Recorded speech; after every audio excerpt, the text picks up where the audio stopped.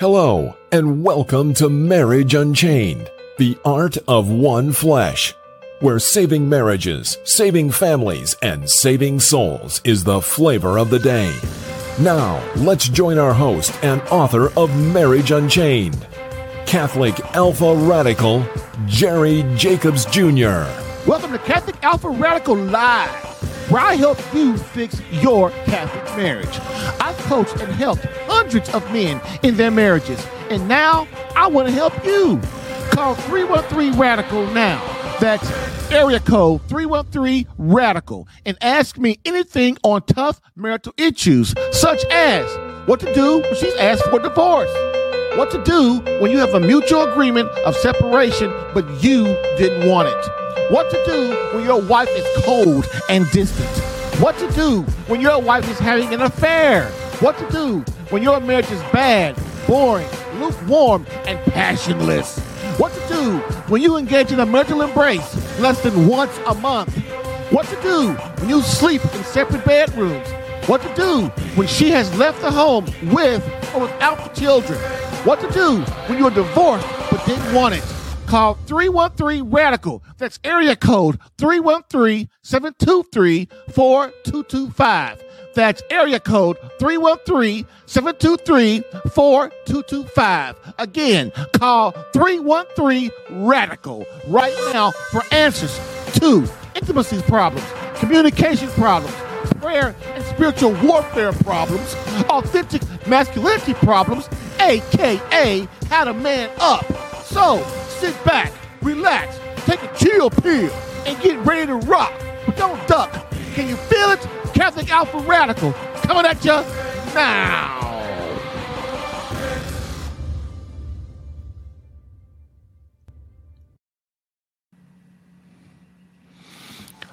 Hello, I'm Jerry Jacobs Jr.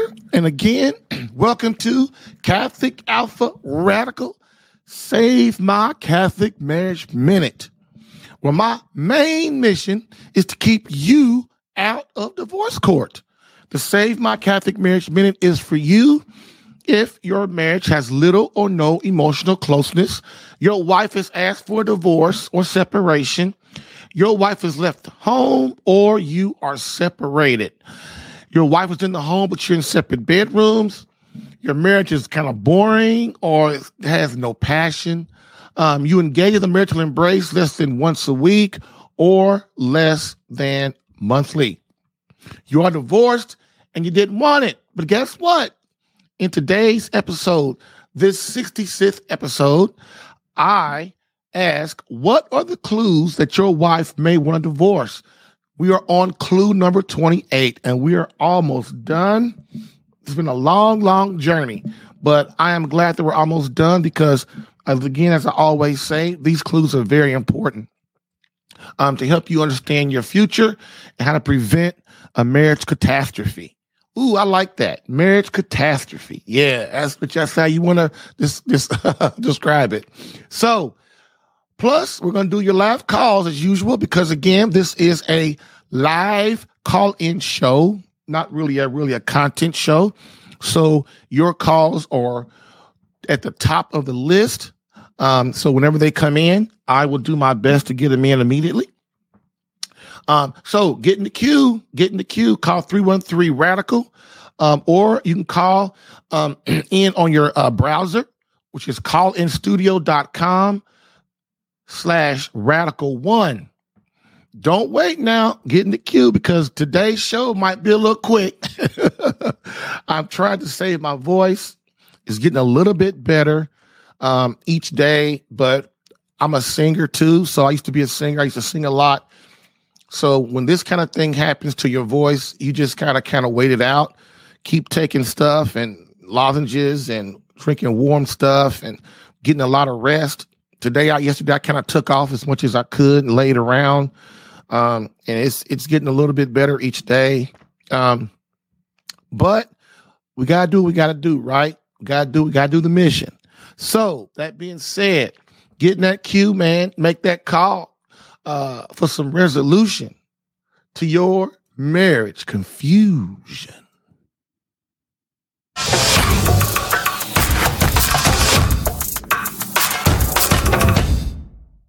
Quote of the day, quote, the history of mysticism reveals that temptations of the flesh become less as one gets closer to God. Although the temptations to pride may increase, the Holy Eucharist, which is the body of Christ, when worthily received, does diminish the uprisings of concupiscence. End quote. Archbishop Fulton J. Sheen, book 3 to Get Married. I've helped hundreds of men in their marriages. Allow me to help you in yours. Get live Catholic marriage help Monday through Friday, 10 a.m. Eastern, for some resolution to your marriage confusion.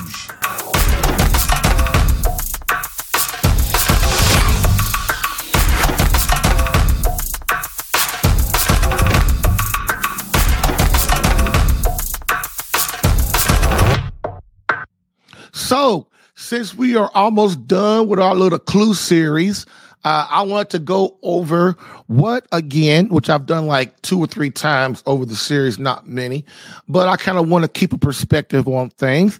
And listen,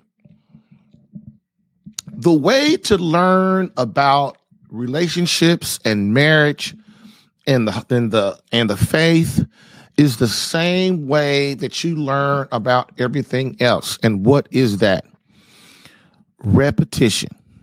When I coached football, what we did, me and my coaches, is what we did was every day it was the same thing. Now we put variations on things like competition to keep it exciting, but basically, man, you learn the same thing every day for what you know.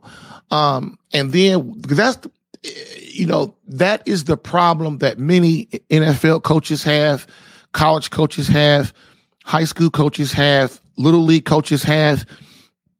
They put in all this stuff. They put in 500 plays and 100 plays and 25, 30 defenses and all that stuff. And man, sure, as you go from little league to high school to college to the NFL, yeah, the dudes are older, but is their mental capacity better? And so what you do, no matter what league you in, you decide what you're going to do. And then every day you practice that and you do that better than anybody else. And when you get on the field, the blocking scheme, the backs, the quarterback, everything is clockwork. It's like we do, you do it, you repetition it, and when it gets in the game, it's second nature. This is why you see most quarterbacks that come in the NFL from college or college quarterbacks, they're terrible. Even the high draft choice ones. You know why? If you just look at their footwork, look at the accuracy of the football when it's released. Look at their mechanics. Look at their follow through. People think it's all about your arm. Sure, your arm is important, but it's not nearly the number one thing. The number one thing as a quarterback is your accuracy. Can he put the ball where it needs to be at the time it needs to be? And how quickly can he decipher that to do it? And as a coach, I used to coach quarterbacks all the time. I only coached up to 9th grade, but it's still the same. It's still the same as you go, as you go through. The problem I learned when other guys were my head coaches, and I had a high school coach, is no one wants to spend the time to make their quarterback great. No one. Coaches say they love the kids and it's all about this and all about that. But then when it comes, I ain't got time, man. His footwork is, I ain't got time to make that perfect. I ain't got time to make his accuracy perfect. That running back, I ain't got time to teach him footwork and how to get through blocks and how to read blocks. And I ain't got time for all that. If he don't know about time he gets to high school or college or NFL, I'm going to find somebody else that does. And see, that was all well and good 30, 40, 50 years ago when there was tons and tons and tons and tons of kids playing football. But guess what now? With the modernist way in the church, with the liberalism, trying to destroy masculinity, we're toxic. We can't do karate. We can't do martial arts. We can't do football. We can't do basketball. Anything that could hurt my little boy, we don't want to do it. We're trying to destroy it. That's what the whole concussion thing was about. You guys didn't know that, did you? But that's what it's about. Trying to get rid of anything masculine so that the women can continue to run the emotional world. You might not like it, but that's the truth. And so with football, you have to coach them up. That's the thing in coaching, that's the coaching thing. Well, we got to coach them up. Coach them up doesn't mean throwing the guy away. That's a possibly a great talent and then find somebody else that's quicker and smarter. No, you have to coach that dude up and make him the best player that you can make him, no matter how much time you got, because what'll happen is in the middle of the season, in the quarter of the season, at the end of the season, that dude is so sharp. If you spend the time, that there's nothing that he can't do. And I mean all the offensive linemen too. It's the same way. People underestimate the defensive line and the offensive line. But hey, man, that's the game. That's the game right there. If I was going to start an NFL team or a high school team or quarterback, or a college team, or a little league team, first thing I do is try to find me the best offensive line I could. Then I try to find me the best quarterback I could. No, I'm sorry, I take that back. I try to find me the best defensive line I could, then the best quarterback, then the best offensive line I could. That's what I would do. That's how I do it in that order. Why? Because those three entities, those three sections of the team have the most impact on the team. People think it's the wide receiver. People think it's the cornerback or the linebackers or, running backs. Yeah, those people are important. I'm not saying they're not, but man, that D-line, that quarterback, and that O-line, that's the game, because that's where the game is really won or lost. And the defense wins championships. I don't care what nobody says. If I can hold a guy to 0 points or 3 points or 10 points, and I score 0-0 and I can score 3, I win. Plain and simple. That's why in basketball, that's why I can't stand the NBA, because they don't play no defense anymore, except when the playoffs come. Then the deeper they get into the playoffs, all of a sudden the score ain't 105 to 130 or 120 to 150. It's like 85 to 75. 75 to 90. I mean, once the further they go into the playoffs in the NBA, you ain't seeing that 100-point score. Why? Because everybody knows it's about the defense and hustling. That's how you win championships. And then if a guy goes through this whole season as a basketball player and he's never hit any defense, then he gets to the NBA. That's what happened to Michael Jordan. He go through the whole season, nobody really playing defense on him except Detroit. Then he gets in the playoffs and everybody's beating him up. He can't understand what's going on. And then after that, he learned, listen, I got to be tough. I got to be a real man. Guys go knock me around. If they do, I'm still going to score. That's how it works. So the reason I'm bringing all that up is when you hear me say the same things over and over again, it's not because I run out of stuff to say. Believe me, that's definitely not it. It's because, man, I understand that it's about repetition. Relationships in marriage is a very difficult thing. The Catholic faith is a very difficult thing. Everybody thinks, oh, it's just easy to worship Jesus. Yeah, that's it. But how do you keep that fire for Christ? How do you keep that motivation going on? How do you get through it even when your emotions don't want you to? So what that's called is the knowledge of Christ, right? The more you know about God, the universe, how it works, what he died for, what we're here for, the more on fire you become and the more motivated you become. That's why the Catholic faith, the Christian faith is deep and hard, because it pushes you, if you allow it, to go further and further and further. And no matter what the Holy Spirit reveals to you, there's still so much more. This is why men that sit on their laurels and they allow Satan to enter their home, man, you are just handing your whole family over to God when you don't engage in prayer every day. It's called spiritual warfare, dude. That's what it's about. And if you can't understand that concept, you shouldn't be a husband, and you definitely shouldn't be a father.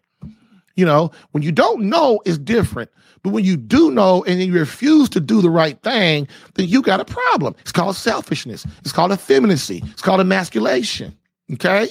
So this is why you hear me say things over and over again. I say a lot of new things because callers call me and they bring up things. But the main thing is, man, you've got to understand that I've got to help you build habits. And the system that it takes to do that is very difficult. And it takes time and your perseverance. Okay. So we're going to go real quick. It's the opposite of the clues. The opposite of clues is the chaos of divorce. Like is if I don't get up and make my marriage from being mediocre to bad and try to make it to a good or great or legendary marriage, what is my alternative? And the alternative is the chaos of divorce, the horror of what is it called? What is it? Annulments. The horror of annulments. You've got to understand either you're going to pay now or you're going to pay later. And I understand a lot of the stuff I say you didn't know. I know you didn't know. You know why? Because I talk to a lot of men every year, and they, to a T, the ones that are really trying to hear me, the other ones that just still want to be selfish and prideful, they ain't trying to hear nothing but Satan. But the guys, most guys, when they come to me, they really want to learn. They really want to understand. And so this is why it's important that you understand that you're going to pay now or you're going to pay later. And the guys that come to me, they didn't pay a lot of times, not because they didn't want to pay. They didn't pay because they didn't know. And then once you do know, how do you put that in a logical, ongoing, systematic thing so that it pays off and you get the results you need? This is what marriage coaching is all about. So again, the horror, the chaos of divorce. Of course, God is against divorce, but like you're going to hear me say today, nobody believes in divorce until they want one. Nobody until they want one. Everybody knows that God is against divorce. Everybody knows it. Even the atheists know it. Everybody knows it. But we say we love God until it breaks what we want to do, right? We call that cafeteria Catholics. So basically what that means is I'm against abortion, but I'm okay with same-sex marriage. I'm against lying, but I'm for not going to church every Sunday. I'm for not killing somebody, but I'm okay with rape. You know, I'm not good with pedophilia, but I'm okay with abortion. You know, it's like stuff like that. It's like we can't just completely buy into Christ and let him know that no matter what, I got faith enough to just go, even though I don't agree with it or I have problems understanding it. Many times, Archbishop Fulton J. Sheen said, there's nobody that had the fullness, that knew the fullness of the Christianity and the Catholic faith, that most people that hate the Catholic faith or even the Christian faith, especially the Catholic faith, is because they don't have knowledge of it, which is knowledge of God, which is knowledge of Christ. People want to stay in the darkness because, well, I already know that. You know, I've been learning since I was 5 years old that Catholicism is evil and it's a cult, all this kind of stupid stuff. You know, if you really get into it, it's the fullness of the faith. When people think like that, that's just the devil trying to prevent them to grow as Christians. And it's sad. It's really sad. It's really sad, man. I know it. Look, before I came Catholic, I didn't even know what a Catholic was. I'm going to be true. I didn't know what a Catholic was. I mean, I heard about like, okay, that's a Catholic church, or, you know, it's kind of like, you know, as a Catholic person. I didn't really know what that was. I didn't know it was a religion. I guess I knew it was a religion, but see, I was in the darkness. I was like my own selfish self. I didn't go to church. I didn't do nothing. I didn't even really care about Jesus Christ or God or the church or nothing like that. So I could care less what a Catholic was or a Protestant was, or, Baptist and Methodist and Lutheran and all that. I didn't care less. I had my own thing to do. I had my own thing to do, right? And so what we got to realize is, man, and plus, man, there are not a lot of blacks in the United States that are Catholic, but there are tons of Africans that are. Just like the saying going around in the church, the Catholic Church right now, is the Catholic bishops are the ones that are going to save the church. If you don't believe me, just listen to them. The African bishops got it going on. If you just listen to them, compared to the German bishops, compared to the United States bishops who are lost. Let's just say that. And they have a lot to answer for at their particular judgment. But if you listen to that, that's why they try to silence the African bishops, because they're the ones who stand up for Christ and his church. This is why you people that go along this racism crap, especially black people that go along this racism crap, then you look at, you say, well, I'm going to go home to the motherland where the United States did me like this and it still is. Okay. I say, look, man, look at the Africans. Look at the bishops in Africa, man. Them boys are holding it down, dude. Africa's holding it down as far as Jesus Christ is concerned. Okay. This is why it doesn't matter if the motherland, so you're going to call the bishops and all the Africans that are Catholic in the motherland, you're going to be talking, they're going to dog them out and say they lost, they're confused, they stupid. Yeah. See, man, you can't have your cake and eat it too, baby. You can't have your cake and eat it too. Again, like I said yesterday, man, white folks could care less. White folks could care less about what black folks doing. They really don't. Everybody's got their own problems to deal with. You know, the thing we should be worrying about is how to get closer to Christ, how to do what God wills us to do. And that's not participating in this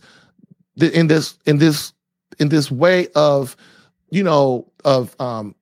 letting people rouse up this anger and fear of us being racist against us, because people are going to always be racist against somebody.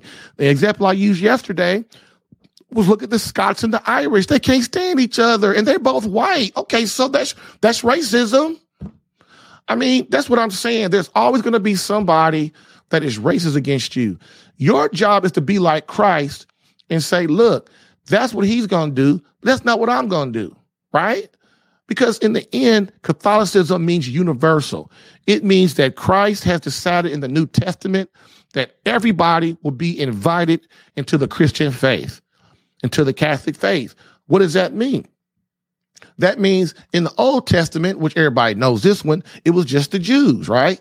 You know, it was Abraham, then the chosen family, then the chosen people, and then, in the New Testament, it comes, Christ said, hey, enough of that. What we're going to do is we're going to involve the Gentiles now. So everybody is included in the faith. So anybody that goes around being racist against Mexicans or white people or black people or Chinese or whoever, you are seriously going against scripture. You're going against Christ. I mean, my grandmother, I talked about my grandmother yesterday. My grandmother, I couldn't say the word Catholic almost in front of my grandmother. She was like 92 years old, 91, 93, something like that.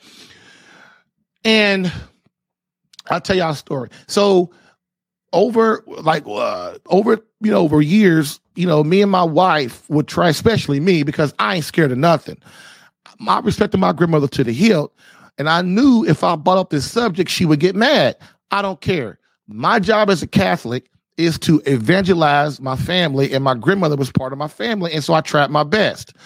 So she would come over, and we had mentioned, me and my wife would bring up Catholicism and the rosary and all that stuff, and my grandmother knew all that stuff, because guess what? She grew up Catholic. But, what about that one? But every time we would mention it, she had her story. The reason I'm not Catholic anymore is because of this, because everybody's got their freaking story, right? I'm not Catholic because of this. I'm not Christian anymore because of this. I don't do it because of this. Well, everybody's got an excuse, but guess what? When you get in front of Christ, all excuses are over at the particular judgment, all of them. So you can all look, you can get all the excuses you want, but when you get in front of Christ, right when he comes from the east on your butt, then you have no excuses. All excuses is over. And so what my grandmother would do, she had her story, and her story was this. Man, because Jerry Jr., so on my father's side, my nickname was Man, M-A-N-N. On my mother's side, my name is Jerry Jr. because I'm Jerry Jacobs Jr., and that's my father's name, Jerry Jacobs. So she would say, Jerry Jr., now look, I hear what you're saying, but when I and my husband, we had been married and we had our family and we tried to go, I was raised Catholic and I would go to the church all the time and they'd make us sit up in the balcony. They would let us sit up in the front and they wouldn't let, and then so one time, I forgot I needed something and I went to the priest and he didn't do me right. And so I left the Catholic Church and I went to be a Presbyterian and that's where I've been ever since. That's her story. And man, she would get mad. If I would say, grandmother, but this, or grandmother, but that, but grandmother, it doesn't matter. You can't leave Christ for the church. You got to fight the church inside the church. You cannot leave the church because of some man, because that's where Christ is at. There's the Eucharist right there, grandmother. I don't care. I don't care. Emotionally, my grandmother didn't care. She had checked out. That's how women are. They ain't trying to, this is what I be trying to tell y'all, man. When you hurt them, they ain't trying to hear your butt no more. Years and years and years. In my grandmother's mind, she's a woman. I put in all this work in the Catholic Church. I brought my family up in it. I did all this stuff. I was volunteered. I gave my money, and my grandparents had some money. And so they gave me the church. They did their thing. And in her mind, I gave all I could. And this priest gonna sit up there and do me like this. That's her thing. That was her thing. So she ain't trying to hear nothing I'm trying to say. This is why priests right now and bishops, they have a lot to answer for when it comes to Christ and when their judgment time comes. This is why if you're in the front of your pastor and you don't hear about death, judgment, heaven, and hell every Sunday, you got one of those and some kind of derivative of it. You are in a place where God is not really that person is not trying to bring God to you fully. And so the fact that, yeah, sure, it was wrong that they put my grandfather and my family and my grandmother up in the balcony. That ain't right. But that was back then. But that ain't now. That ain't, you can't, people in the church are evil. There are people in the church that are evil. There are people in the church that are holy. But you got to remember, once you know something, Christ holds you responsible for it, right? So if you a dude and you were born in the Amazon jungle and you never heard the Catholic Church, then you're kind of absolved. Because God doesn't say, well, you know what? You grew up Baptist your whole life. Nobody tried to bring the Catholic Church to you, the fullness of my. You never understand. The Catholic faith is Christ's religion. It's his church. It's how he started it. So he started it from the bishops, Peter, Paul, all of them from down. Okay. So that's why you look at the Catholic Church. That's why we always get attacked, because everybody knows the Church of Christ. Everybody knows it. They really do. But everybody denies it, and they try to say bad things about the church, but they're not. But you know what? Nobody's attacking the Methodist Church. Nobody's attacking the Lutherans. Nobody's attacking the Jehovah's Witness. If you look on TV, it's always the Catholic Church on the news. Always. There's always a priest sitting there most of the time. You got to understand how this thing works. If Satan can destroy the Catholic Church, Christ Church, if Satan can destroy us, then the little Methodist church, the Baptist church, the Lutheran, the Presbyterians, they just putty. They just putty. This is why Christ wanted one church. Christ didn't say, build my churches. He says, my church. And so this is how it follows down. So this is why we got to understand, man, that the more divided we are, the more that helps the devil. Like, look at now, everybody goes, well, we're all right. My kid's all right, right? My kids are all right. My church is all right. No, your church ain't all right. Your kids ain't all right. They're not. Disrespectful. Go out and having babies with everybody, having sex with everybody, letting the little boy have sex with her. That's not all right. Disrespecting you, calling you names, I hate you. That's your kid, all right? And another thing, everybody goes, oh, I grew up okay. Look at me. I went through all that. I'm okay. You ain't okay. You ain't okay, man. You ain't okay. You're disordered. You're damaged because your parents were divorced.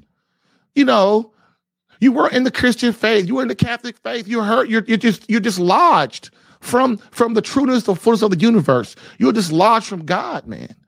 And this is what we got to understand. Nobody wants the truth these days. Nobody wants the truth. They really don't. Everybody likes being in a Twilight Zone. Like my wife, I tell her all the time, you like being in a Twilight Zone, don't you? Yes, I really do. I like being in a Twilight Zone. I like not knowing all the pain in the world and stuff. But see, the closer you become to Christ, the closer you become to the Trinity and God, the more he reveals to you. And the way you do that, sure, the Methodist Church, the Presbyterian Church, all the Protestant churches, they can only go so far. But once you go so far in those churches, you have to go, okay, the Catholic Church is the one that can take me the rest of the way. That's why I don't get on Protestants no more. Man, when I first came and I started... when I first started loving God, I just couldn't understand why we got all these different churches. Like, why? You got some church that they go, well, abortion is okay. And then some churches allow a man and a woman to get married. I mean, a man and a man to get married. Some churches allow a man and a woman to get married outside the church. You can go to the beach and get married. You can get married. You get married on the top of you can get married on the top of the Empire State Building. Crazy stuff. I was like, why are we all spread out like this? This is the problem. We're all not on the same page. And it makes it very easy for Satan to do that, to divide us. And that's kind of what my grandmother was, And so as we went through, oh, I got a call. Uh-oh. So I'm gonna say, I'm almost caller. Let me finish this real quick. Do my quick second break and I'll have you on because I was almost done anyway. So that's what my grandmother was doing, right? She was, if I said, okay, so because to make this quick, because I want the caller to be on, but I want you to hear my grandmother's story. It's like for years, me and my wife would periodically bring up the church, with my grandmother. And, every time, I mean, she was nice about it, but sometimes if I pressed it, because that's what I'm prone to do, if I pressed it, she would start getting a little upset. So I would always stop out of respect. I would always stop. So then my grandmother got sick. And I knew that none of my mother, none of my aunts, none of them were Catholic. And my grandmother was, so once you're Catholic, you're always Catholic. That means what? Once you're baptized Catholic, you are always allowed to get the sacraments. So I was going to call my priest, and I talked to my priest. He's like, Jerry, and he's right. He was right. He's like, Jerry, if she don't want me there, I can't go. I said, okay. So I'm going to try and talk to her again. So me and my wife went to the nursing home when she was feeling a little bit better. And when she would get sick and be passed, and me and my wife would go and pray rosaries with her, because I thought it was the only way. I was the only way, man. I didn't know what to do. I was like, my grandmother, I was worried because she knows the truth, but she's denying the truth. So I didn't want my grandmother to go to hell. So I'm sitting there, me and my wife are sitting there praying rosaries over her. And then we would ask her, I said, grandmother, would you, when she'd be awake, I said, grandmother, you want me to call a priest? She said, Jerry Jr., sweetheart, I'm not Catholic, I'm Presbyterian. And I want to say, grandmother, but you are Catholic. You got the sacraments, you're baptized, you've been to confession before. You are Catholic, grandmother. But she was sick and I didn't want to push it. So I relied on the Holy Spirit was all we could do. But that's what me and my wife did. We would go and we would say rosaries for her while she was asleep. And when she was awake, we'd say rosaries. Me and my mother would sit there, my grandmother would sit there, and me and my wife, we'd sit there and pray rosaries and hoping that the Holy Spirit would change her heart. But he ain't, like, how God is, he ain't gonna force you now. So that's what you understand. That's my little story. I guess I'm not going to go in because I got a caller. So I'm not going to go into the opposite of the chaos of divorce because I went on before. But I think that was more important of what the stuff I did go over, because I want you men to understand that your job as a man is to evangelize. Is to evangelize your family first, and your environment. My grandma was part of my environment. So I tried my best. My father was the same way. I'll tell you that story tomorrow about me and my father. Woo, that's a whooper. So let me go on break real quick, man. Thank y'all for listening. Now I'm hyped up now. Y'all got me talking about my grandmama.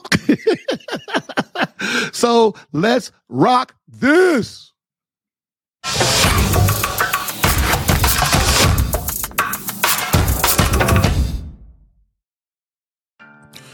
If you're getting value from this podcast and would like more personal marriage help, visit SaveMyCatholicMarriage.com for an opportunity to work with me personally for free. Yes, within 30 days, learn how to become a better husband that attracts your wife back to you.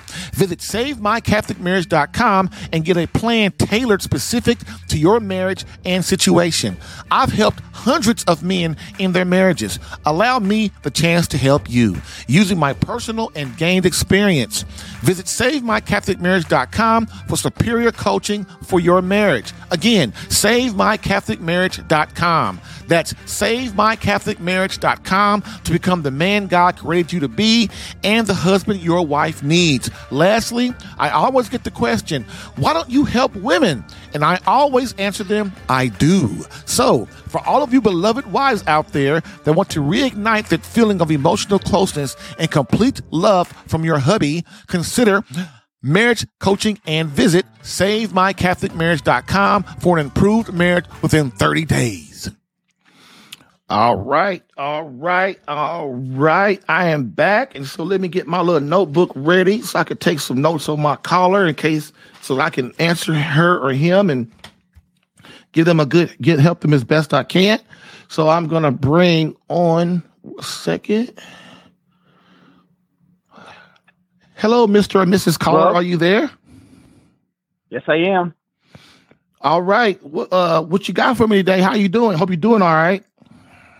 Yeah, I'm a long-time listener, fourth-time caller. Uh-oh. How you doing, brother?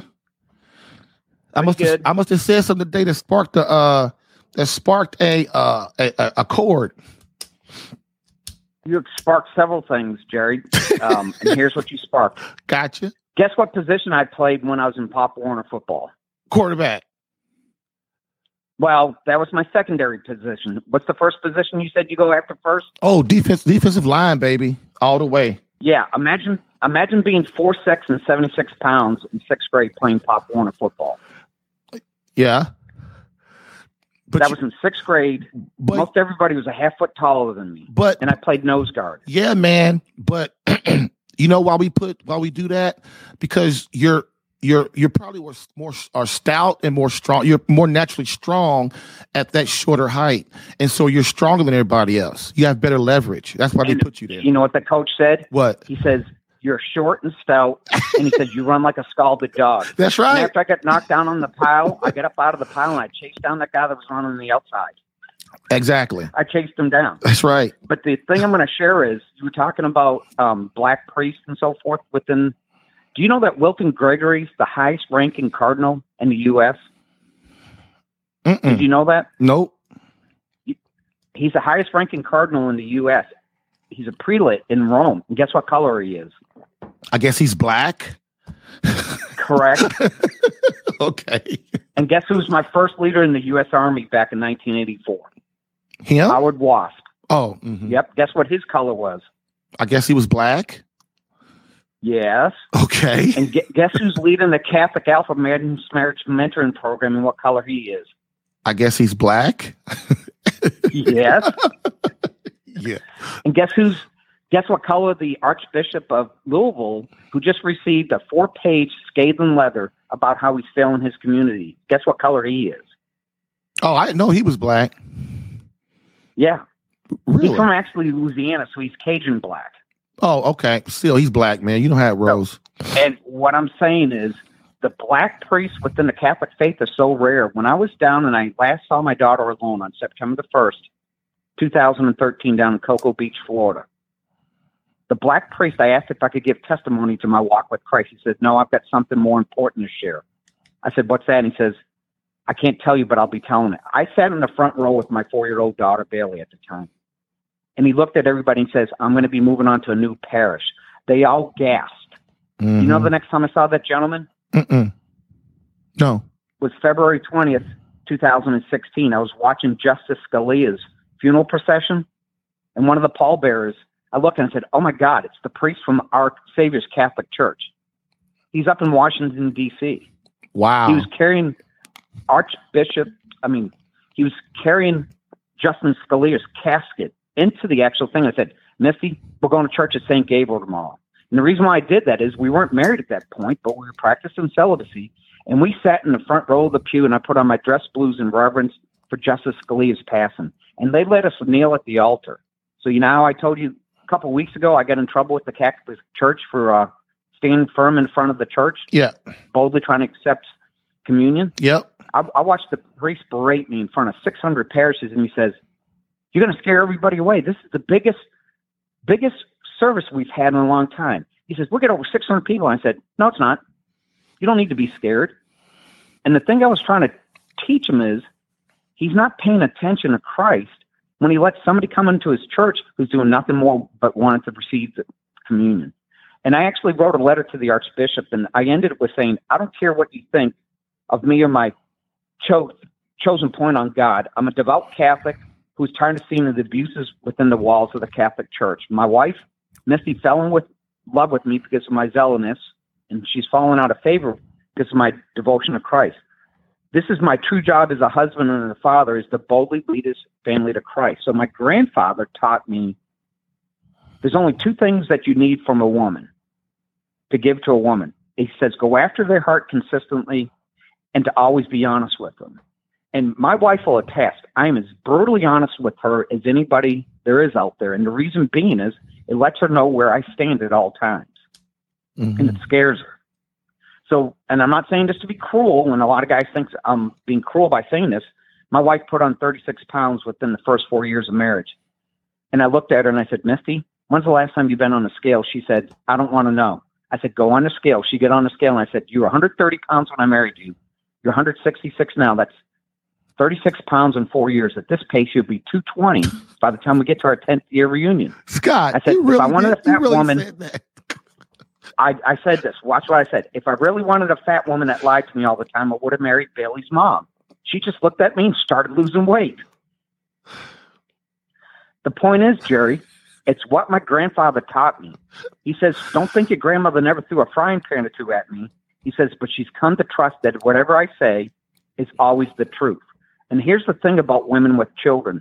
He said, don't ever date a woman that has a kid unless you plan on making a long-term relationship that leads to marriage. So on October the 3rd, 2014 was the day before I was going to meet my wife for our first date, which ended up being courting because we practiced celibacy. I said, how can I make a woman that's divorced with 2 kids, so that's 3 bags now, a divorced woman, 2 grown adult daughters, one's already got a kid out of wedlock, which is the 4th bag, and the other one's living with a guy, that's the 5th bag. How can I make them all be so fearful of what I'm going to do? Like the book of Ephesians chapter 5 verses 33 says, when it says a wife should fear her husband, how can I make them all fearful? I gave her a choice. Either she comes to church with me or I'm going to ask the woman out that plays the organ. She came right in line. And then when I found out that she wasn't doing what I asked in regards to how we were going to buy the place in Florida and sell the place here, I approached the woman that was taking advantage of my middle daughter's. Her son was taking advantage of my middle daughter, and I called her out on it, and she agreed with me. The woman agreed. But the thing I'm going to share with you is it scared our 2 daughters. I never saw our 2 daughters again, and they're now successfully married to the 2 guys that were taking advantage of her. Mm. If it wasn't for me standing up boldly and just putting it about Christ and practicing celibacy, they all look at me like I'm a nut. But then they're now married. My wife refuses to unfriend me on Facebook, and I've asked her 6 times. Do you know why that is, Jerry? No. She doesn't want the divorce. If she wanted a divorce, she'd tell the lawyer that she's hired, this is what she wants to get a divorce. I was just in court yesterday. The judge ruled in my favor again because I was in the hospital right after I did that at the church. And the thing about it is her lawyer's so frustrated. She says, I just need proof that you're in the hospital. I actually was going to meet with the mediator, who's a retired judge. Guess what a female judge will never be able to do to a male judge? What? Be able to tell him how to run a courtroom. And the best thing that can happen in a family courtroom is the judge will pay attention to the first judicial canon, which says they must obey the law and the code of ethics. And they pull aside the two lawyers first. And he said, which one of you represents the husband or the father in this problem we have here? And if they just pull aside that husband or father's lawyer and say, if you step outside the boundaries of the law and you jeopardize my judicial integrity, I'm going to have your license. And if you don't think I won't have your license, I have a staff of 5 people to ensure that if you do one thing that doesn't stay within the boundaries of the professional code of ethics, I'm going to have your license. And if you think I'm kidding, there's 7 of the 9 Supreme Court justices that were raised Catholic, including Neil Gorsuch. And I mentioned that in the letter.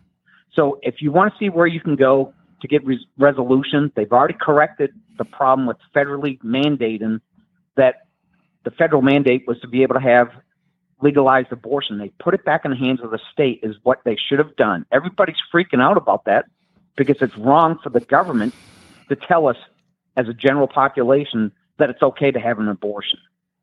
And it took 7 Catholics to come to an agreement that it is wrong.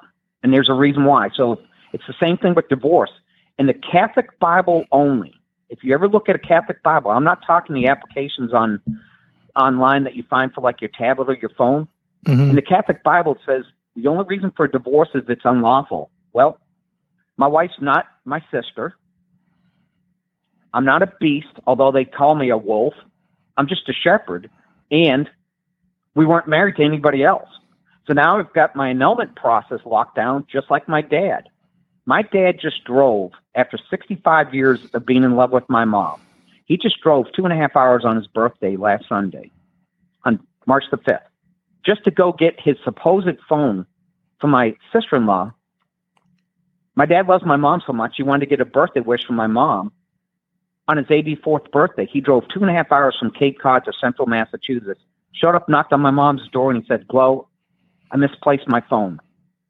My dad spent more in gas money to go see my mom and go back home than it would be just for him to pay the $50 deductible for his phone's insurance plan and just get a new phone on Cape Cod. That man has such a love for my mother, he refuses to budge on what he's been doing. And my mom has been wayward for 37 years, actually 38 years. And that's all it takes is you have to have strong men that are willing to stand up and take a stand and not budge. And that's part of being that rock where we're rocks and we're not like the women that sometimes they're the waves of the ocean and sometimes the big waves that crash against the rock. We're just supposed to stand there and take the abuse, period. Yeah. That's just an opinion. So, hey, everything you said is on point, but here's what I think the problem that you and your pop have. It's the communication skills part. Believe it or not, with women, man, if you can't be direct like that with women, you can tell them stuff, but a wife, if we keep badgering them and criticizing them and blaming and stuff like that, they will eventually shut down. And that's what happened. Even though your wife loves you, still loves you and cares about you, you know that. But in her mind, every day, she's thinking about, if I go back, am I still going to be in pain? Because in her mind, the pain being with you is worse than the pain of being without you.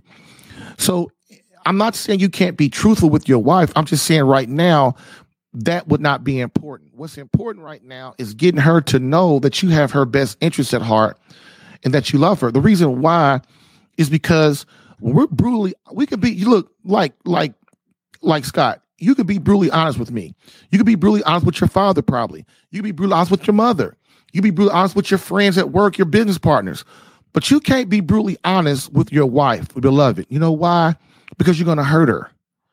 Because criticizing her and blaming her and bring up all her faults and stuff without an empathetic, sympathetic way of doing it, or a nice, loving voice and caring voice, she's going to think that you are attacking her. And you're probably not. And I know you're not because I know how you are. But she doesn't know that. Why? Because you guys are bonded. That's why you can hurt her so bad. Because when we say things to our wives, it's called protection. That means what? Protect our wife from us. And so when we say things, we're bonded to them through marriage. We're bonded through them before God. We're bonded through them with children and with the marital embrace. Those are very strong bonds. And in our wife's mind, if he's talking that harsh to me, because in her mind, that's what she's saying, because she's emotional. She's a woman. If he's talking that harsh to me, that can only mean he don't love me. Now, the first 1 or 2 times you do it, she'll look at herself and go, you know what? Scott's right. I probably should go into church with him because going to mass is the right thing to do. But over a year, 1 year, 2 years, 3 years, she starts to not be able to rationalize that in her mind because the pain is so much. So my only advice to you is everything you said is exactly right, brother. But the thing you got to understand, when it comes to our wives, we have to be gentle with them. We got to be gentle with them. Not because, look, they're not men. They're not our buddies at work. They're not some piano player at church. They're our beloved. And if we don't, like, the next time you see your wife, I would implore you to please your body language, your facial expressions, you have a high-pitched voice of love, of care, and really show her that you are trying to change and be the man she wants. And really, your wife only wants this from you, Scott. She wants you to treat her better and to show her you love her better. But Meg, I use an example, and I'm just curious. Mm-hmm.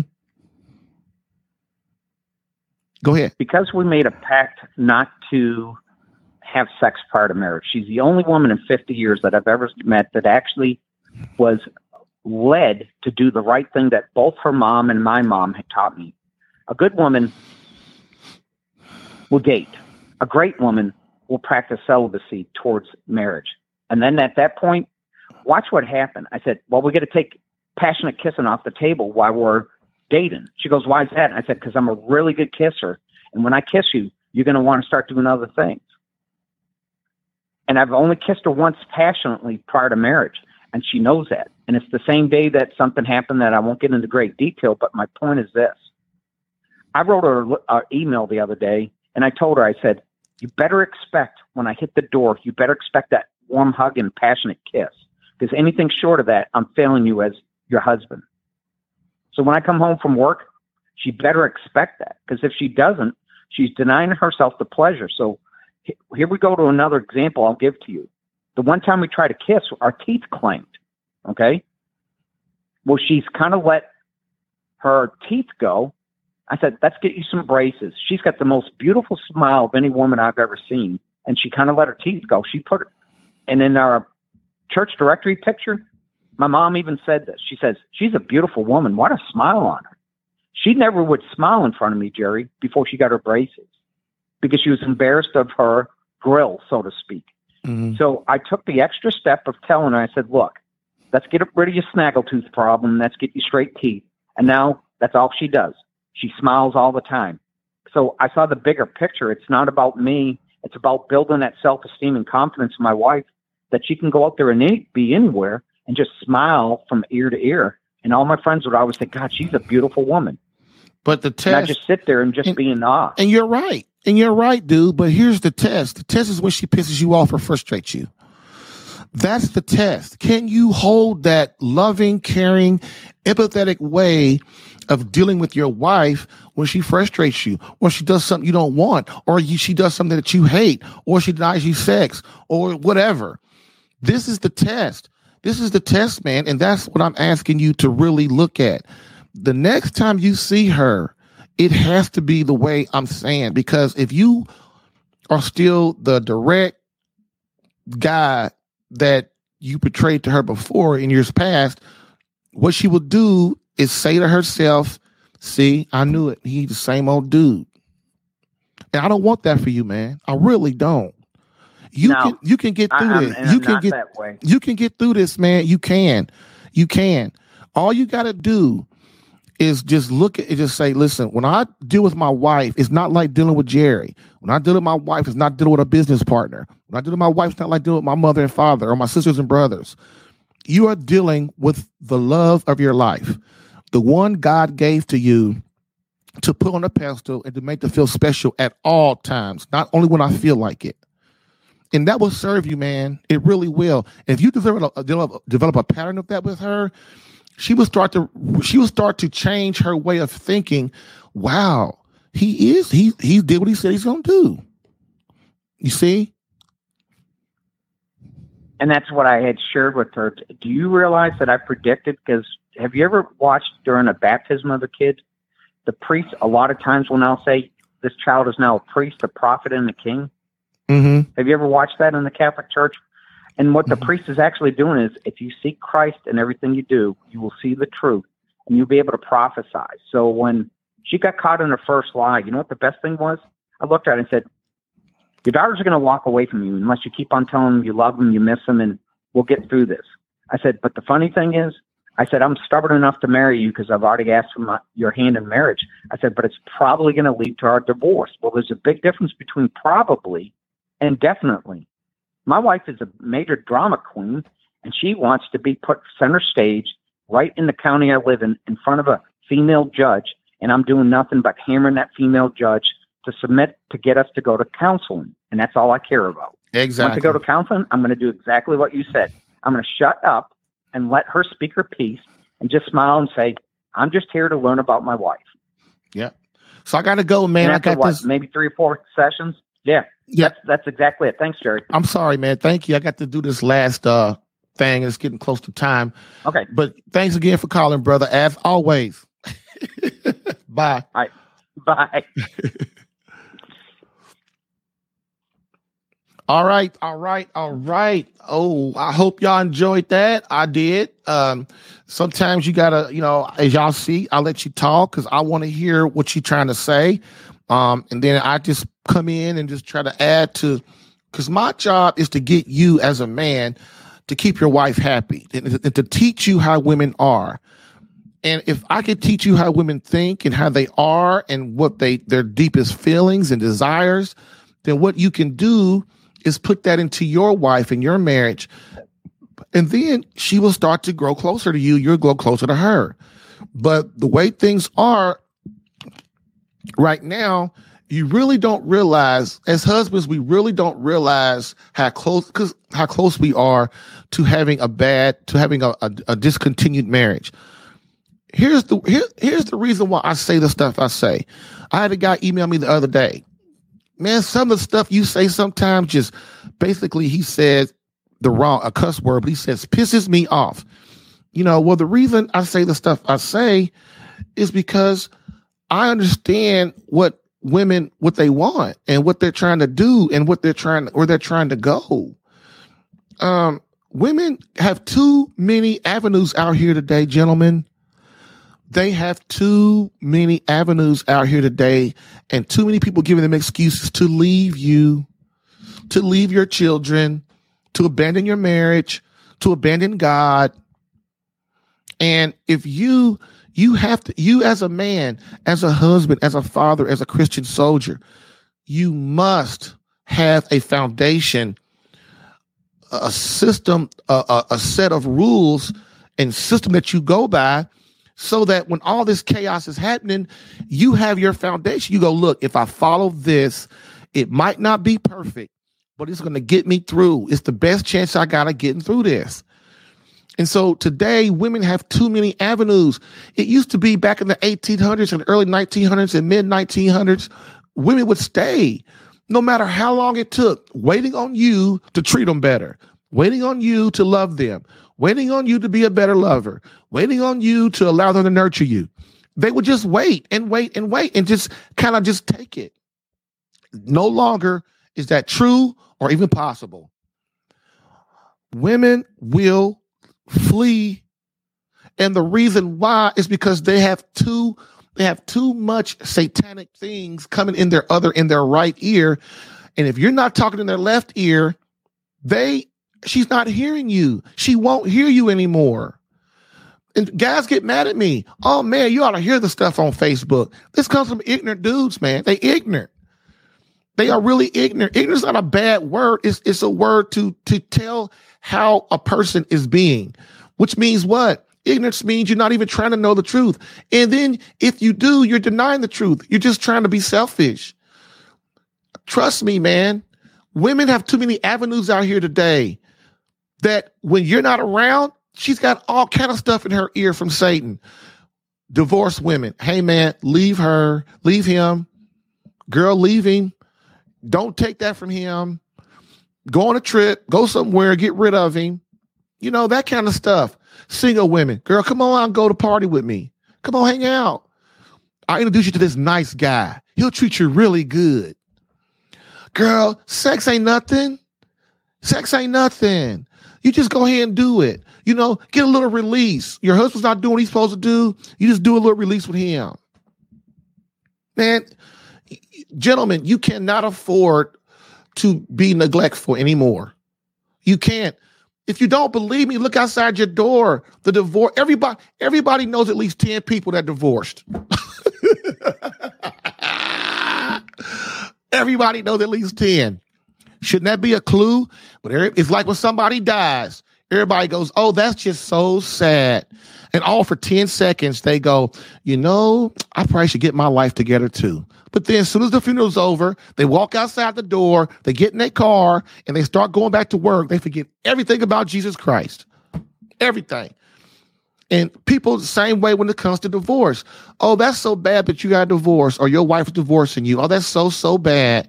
I feel so sorry for you. But then they go, well, you know what? If they're still married, they'll go, you know what? I probably should do better in my marriage too, because I don't want my marriage to be like that. And then 10 seconds later, what do? They completely forget about their wife. They don't care. They go on back on doing the same old stuff they was doing. Fellas, that way of thinking is over and done with. Your wife has too many avenues. She has the internet. She has her friends, divorced friends, even her married friends ain't right. Dude, you've got to get it together. They can get on the airplane and go anywhere in the world. They can get on the internet and go anywhere in the world. You know, they can talk to their parents, they can talk to anybody they want other than you and God. And if you and God ain't talking, if they don't allow God to talk to them, and then you ain't talking to them, they are going to allow Satan to oppress them into the wrong way of thinking. And before you know it, you know, baby, I just ain't happy no more. It's not you, it's me. We just need some space.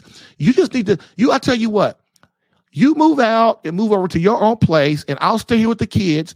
And then when you get together and you feel better about us, then we can get back together, because I just need some space. Dude, do you want to hear that? Anyway, that's all I got to say on that. Bam.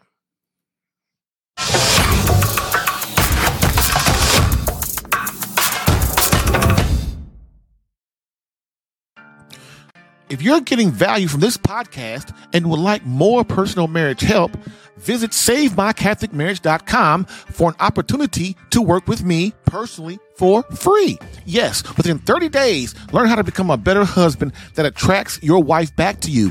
Visit SaveMyCatholicMarriage.com and get a plan tailored specific to your marriage and situation. I've helped hundreds of men in their marriages. Allow me the chance to help you using my personal and gained experience. Visit SaveMyCatholicMarriage.com for superior coaching for your marriage. Again, SaveMyCatholicMarriage.com. That's SaveMyCatholicMarriage.com to become the man God created you to be and the husband your wife needs. Lastly, I always get the question, why don't you help women? And I always answer them, I do. So, for all of you beloved wives out there that want to reignite that feeling of emotional closeness and complete love from your hubby, consider marriage coaching and visit SaveMyCatholicMarriage.com for an improved marriage within 30 days.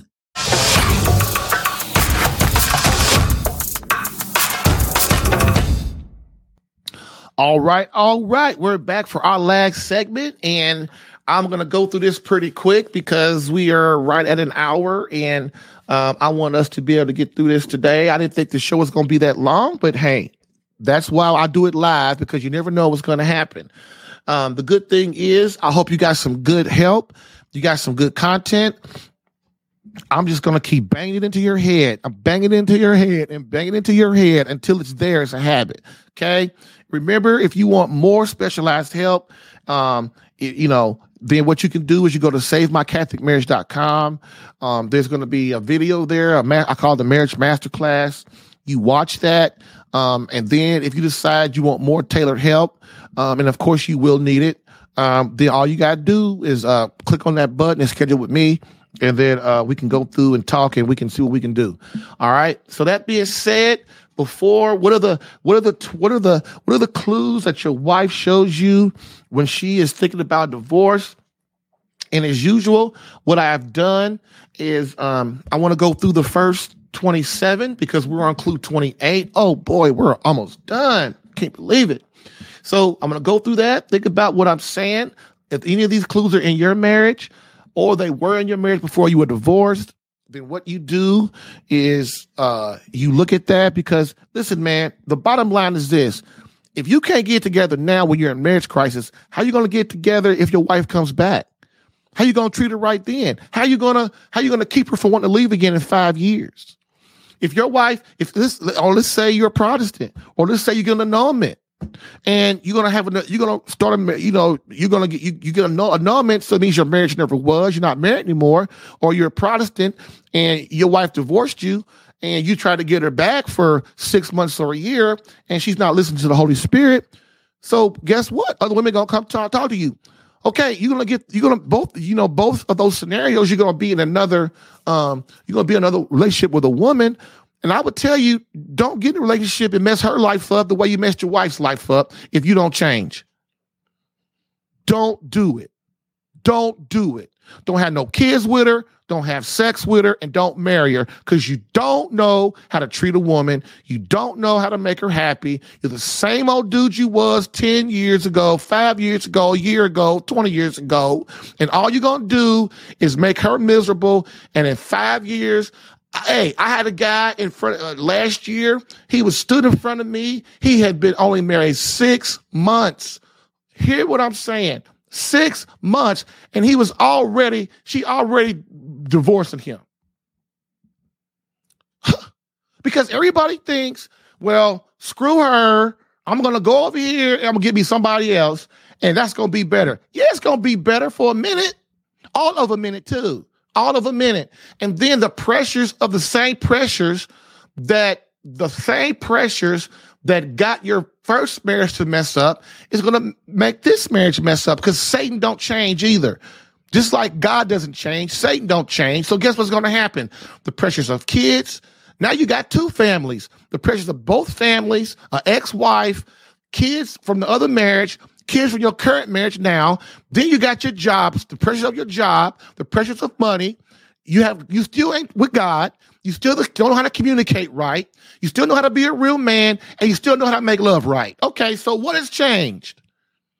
What makes you think that with this other woman that things gonna be different? They ain't gonna be different.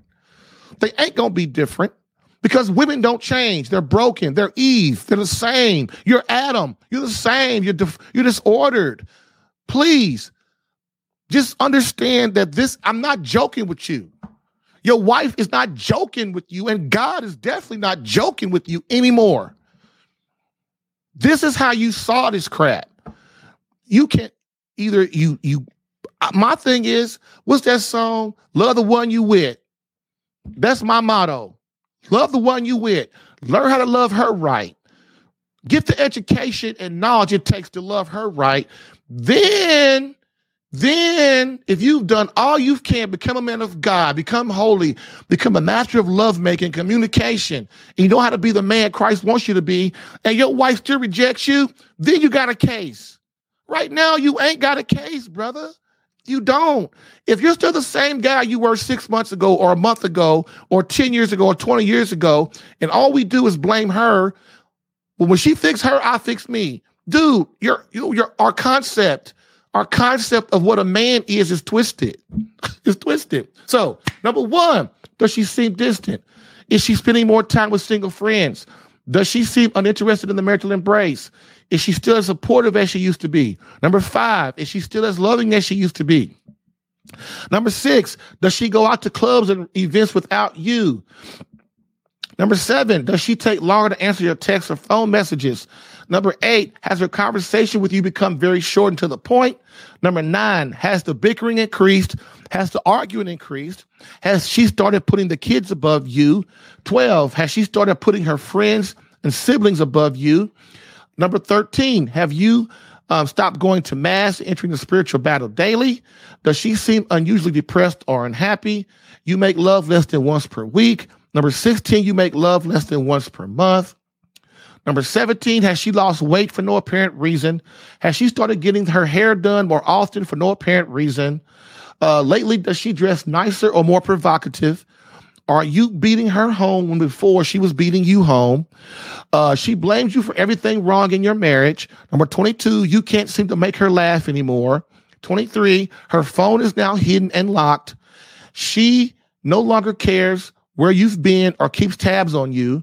Her hugs and kisses seem shorter with no feeling. 26, she is keeping secrets and being vague even when you ask her. 27, she doesn't care. You spend too much time with your friends. And number 28, drum roll, please.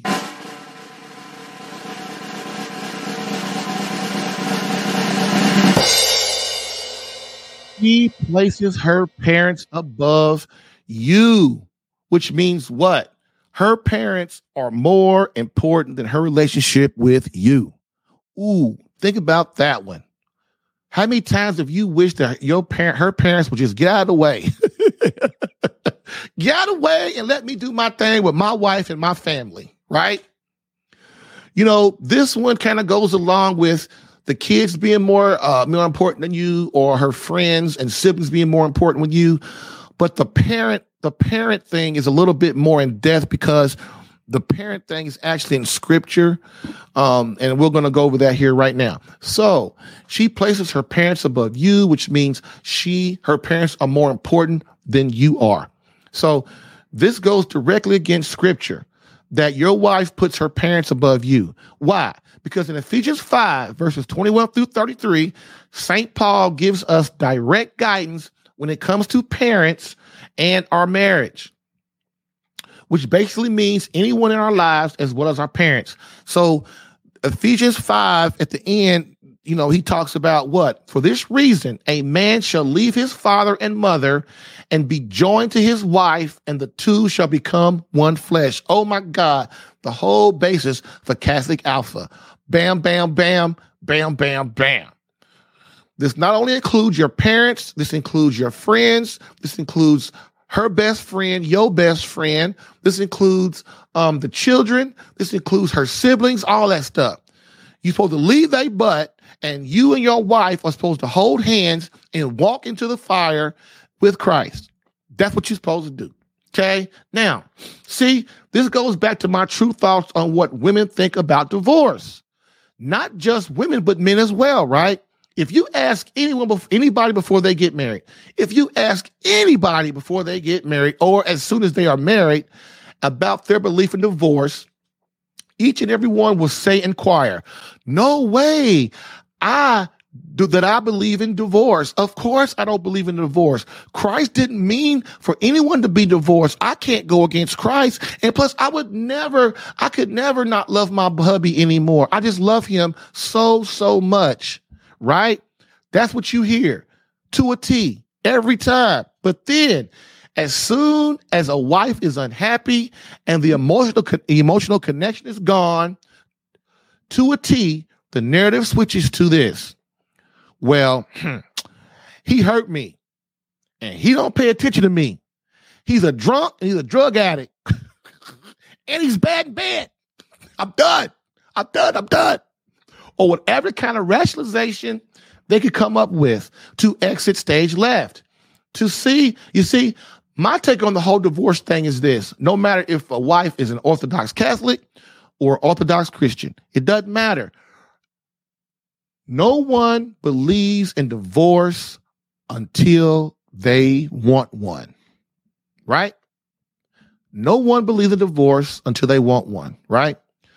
I get wives all the time who abandon their responsibility as wives and mothers and go off for weeks, months, or even years to care for a parent who is in another town or state. What the heck's wrong with that? That's crazy.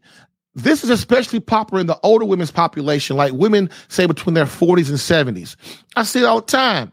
They jump up and go leave their husband and their kids, and then they go off, and then they go take care of a parent who's sick and stuff.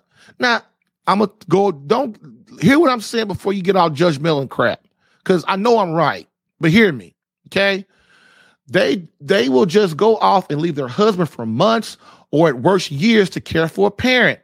And many times there is another sibling or aunt or uncle in the same town who can relieve some of the burden.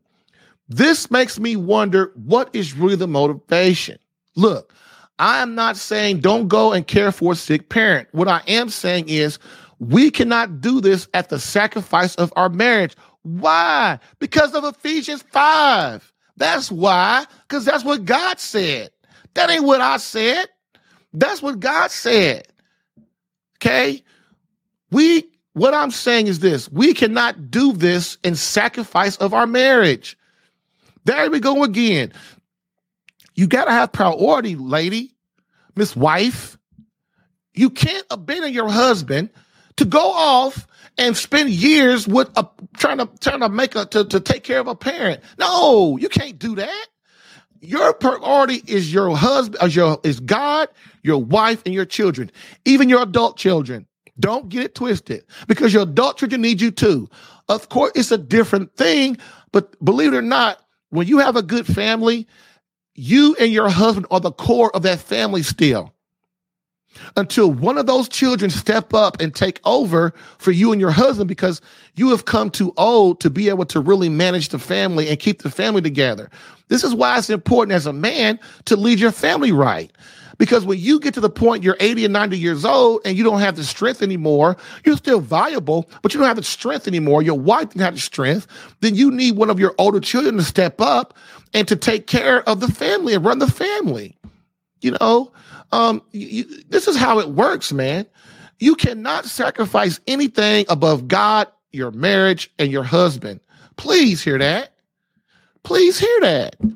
I don't think it's asking too much. And another thing, too, people do silly stuff and they know it's a better way. I've had instances where the wife, she goes off and there's other brothers and sisters in the darn same town. And then the wife is driving every day or every week to go see this, to go take care of her parent, or she moves and takes care of the parent. And there's people in the same city. And everybody goes, well, you know, I ain't got time. I got to go to work and stuff. Man, what are you crazy? That's your parents too. You know? So, like I said, many times there are many other options to make sure a parent is taken care of in this situation. It is sad to say, but it's sad to say, but usually this is the result of a very weak marriage. When a wife goes off on trips with single or divorced women or even married women, leaving her husband alone at home with the kids multiple times per year, not just once a year, multiple times per year. And you know what? Most of us go, well, you know, she's gone, so I'm going to go on my own trip myself. See, that's how crazy we are. That's how crazy we are. Our wife, listen, I'm going to stop because I'm going to go on forever. And I want you guys to really, because this is a very sore subject with me. You know, women going on vacation without their husbands going on vacation without their wife and stuff.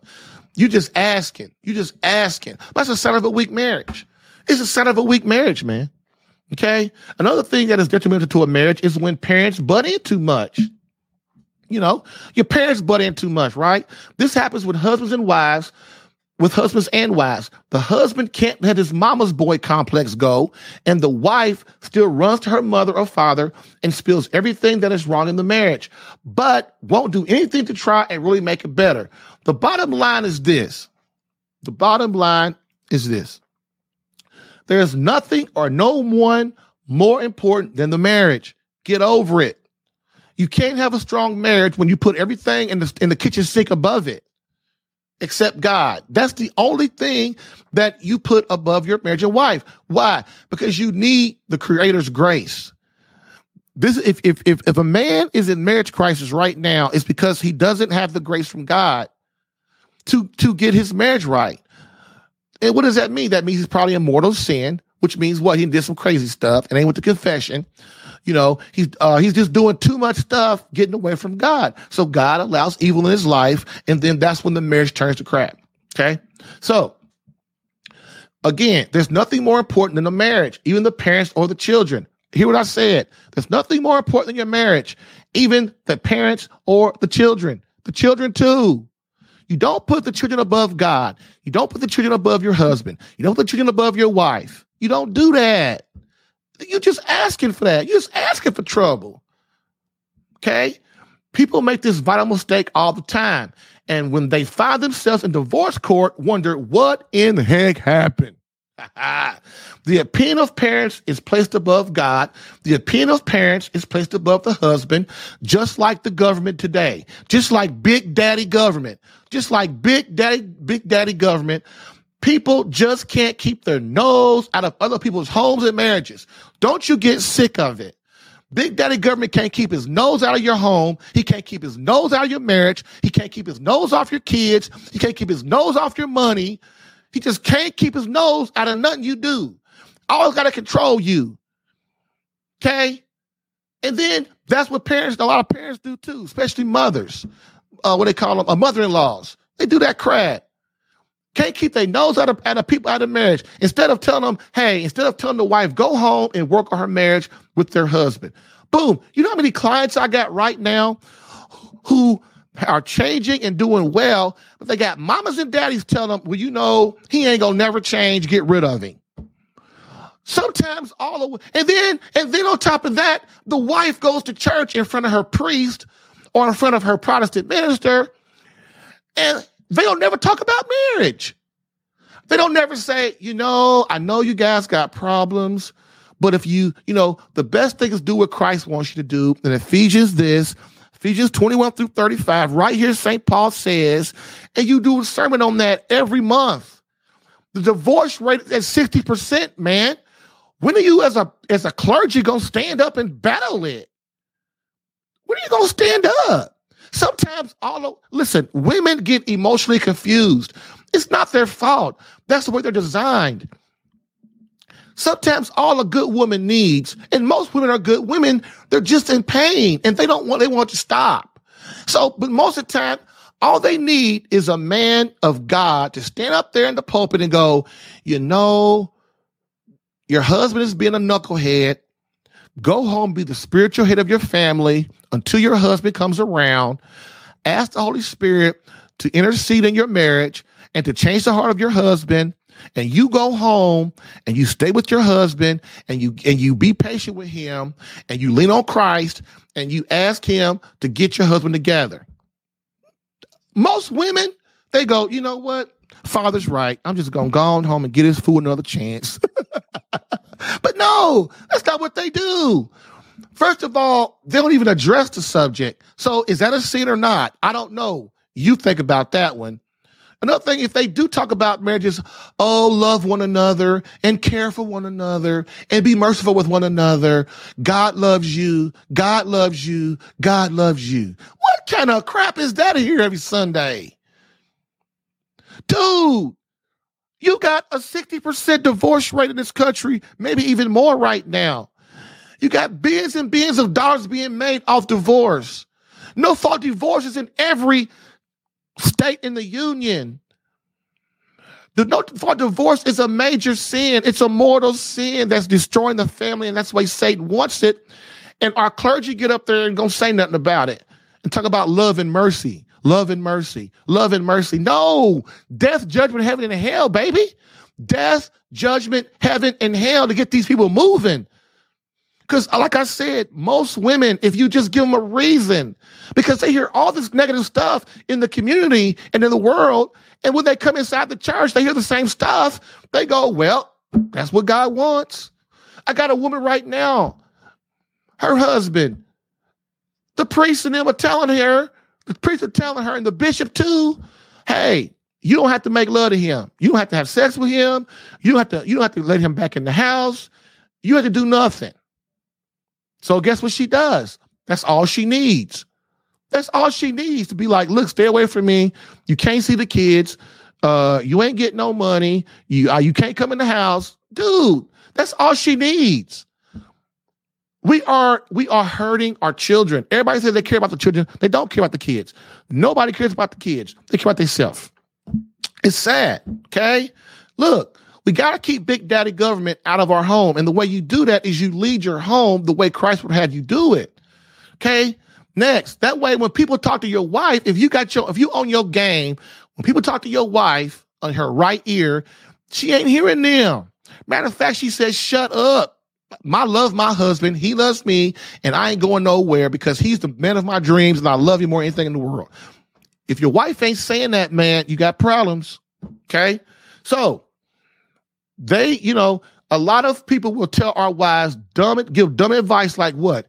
Go on a trip with your girlfriends, which is basically means go on a trip, girl, and be like Stella and get your groove back with other new and exciting men. I ask, is this the advice from hell or what? Bam.